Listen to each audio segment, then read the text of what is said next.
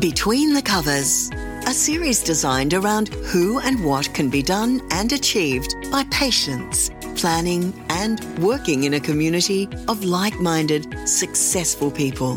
This podcast series is for anyone looking at becoming a successful published author and those looking to understand the mind of a writer and the goals of a publisher.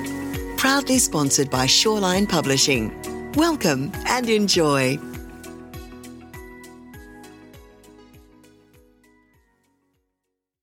Welcome to Between the Covers, the Shoreline Publishing podcast. And in this episode, we've got the lovely Jenny Fitzmaurice. How are you, Jenny?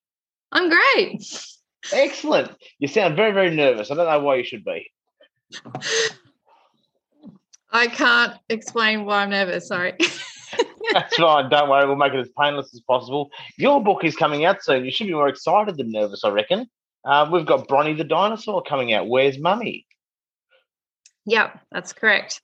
Right. What can you tell us about Bronnie the Dinosaur? Where did it all come from?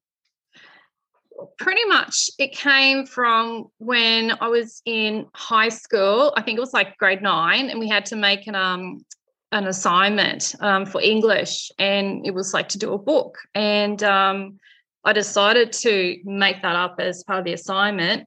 I think we got like an A or a B on it. But, nice. Yeah.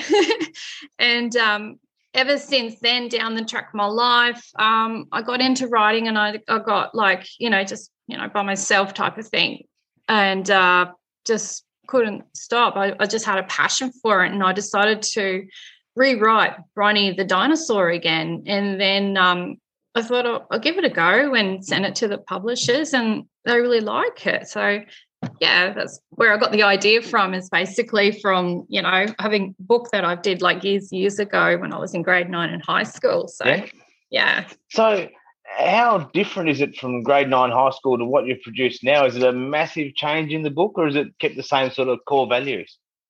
Well, funny you could say that, because I have been trying to find the original book I've made, and past so many years of moving to different places, of course, like you're not sure if you're going to like lose stuff in the process of moving, but I finally actually found the book. Oh, really? Yeah, I did. Wow. It was actually at my old parents' place. They're sort of like, they're trying to get rid of some other stuff out of a room, and then, telling us, jump off, come on, get your stuff out so I can put some more better stuff in. And I went through this stuff, and I finally found it, and it's actually quite different to what I wrote in grade 9. Is it? Is it more child friendly? I imagine grade 9, when I was in grade 9, the stuff I was writing was a little bit angsty and a little bit of listening to too much Nirvana and Pearl Jam. Is that a similar sort of thing to you, or? Well, sort of in a way, if you think of it like that, like it had different characters in it, if you know what I mean, and that, and different scenes in that as well. But but the storyline is pretty much like the same in a way. It's just like a little bit different to what I wrote it before, if that makes sense. Yeah, it makes perfect sense. The main character, Bronnie, is that just one you dreamt up in year 9 and kept going with that same character? Yeah, I did actually. Yeah. At the time, I wasn't sure if I called it Bonnie or Bronte at the time, but I don't know, but something clicked in my head that I realised I called her Bronnie because, she's a brontosaurus. So, yeah. I reckon it's marvellous. And the cover, we've both seen the cover, obviously, and people who listen to this podcast can go on to shoreline.com.au, shorelinepublishing.com.au, and check out the cover for Bronnie the Dinosaur. It's a ripper, isn't it?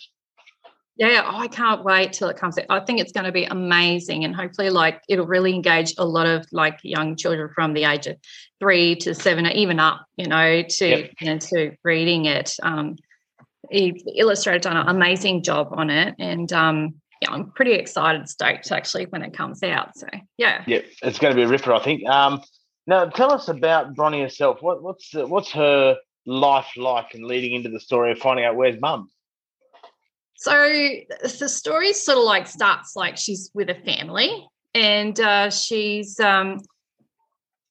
picking lava berries with her mum, and then there's like a beautiful butterfly, and because it's sort of like a young age, she I guess she gets distracted and she starts to chase the butterfly, and she's having so much fun, and then she didn't realise that she's gone away too far from her mum, and it was a way of sort of like her trying to find a way to, find her mum again using her independence and an initiative to figure out how she's going to do it all by herself to find her mum again.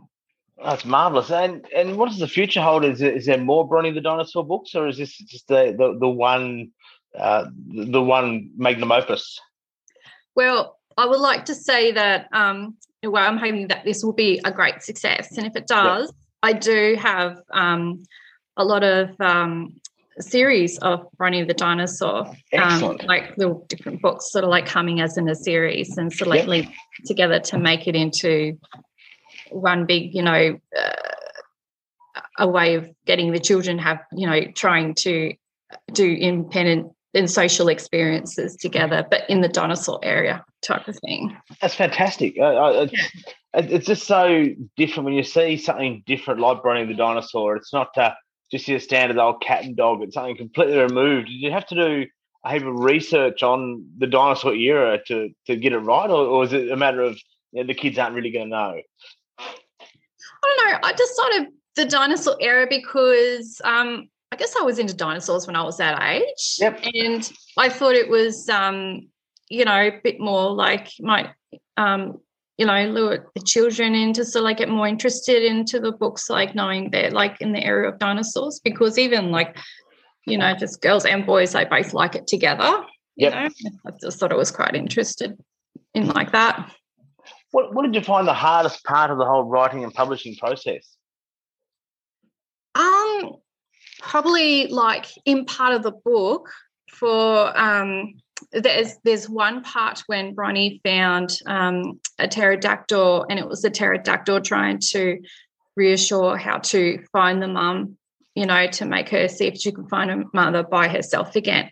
It's sort of like trying to send that message to the children, how to be initiative independent by themselves, but sort of like in a way they can understand, in the book itself, if you know what I mean. Yeah, so, absolutely. Yeah. Absolutely. It's an interesting process, the whole creative process. And this one for you, I'm fascinated by the fact you found the original book. Is there a chance to have that as a collector's item somewhere, or when it goes in the Bronnie Museum or something like that when it goes big? I'm hoping so. Yeah. I sort of like imagine pipe dream, like, I have two children, and we have the, the old Channel 22, ABC Kids, that's like 24/7. It lords the TV at the moment. And I wouldn't mind like seeing like Bronnie the Dinosaur as a cute little cartoon on that show, I think it'll be, a great learning experience for children. It's sort of like, how they learn to use their social experiences, their development, and, how to use their independency and initiative in themselves as well, and it's colourful, and, it's great for like all ages really to watch, I would say. That's fantastic. Now, Jenny, thank you so much for your time today. Bronnie the Dinosaur is available for pre-order now on shorelinepublishing.com.au. Check out the wonderful cover. Hopefully it does go big. And I really hope to talk to you as your next couple of books come out, because this one's going to be a raging success. Yeah, I hope so too.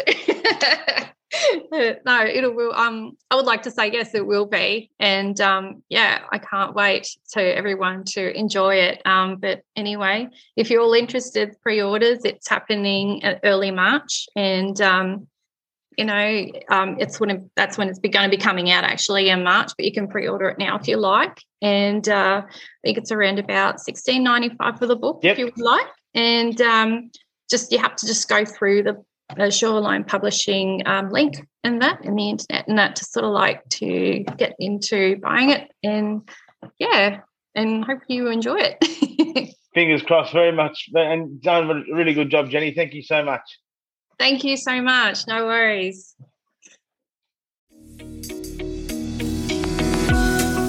We hope you enjoyed this episode of Between the Covers, produced by Shoreline Publishing.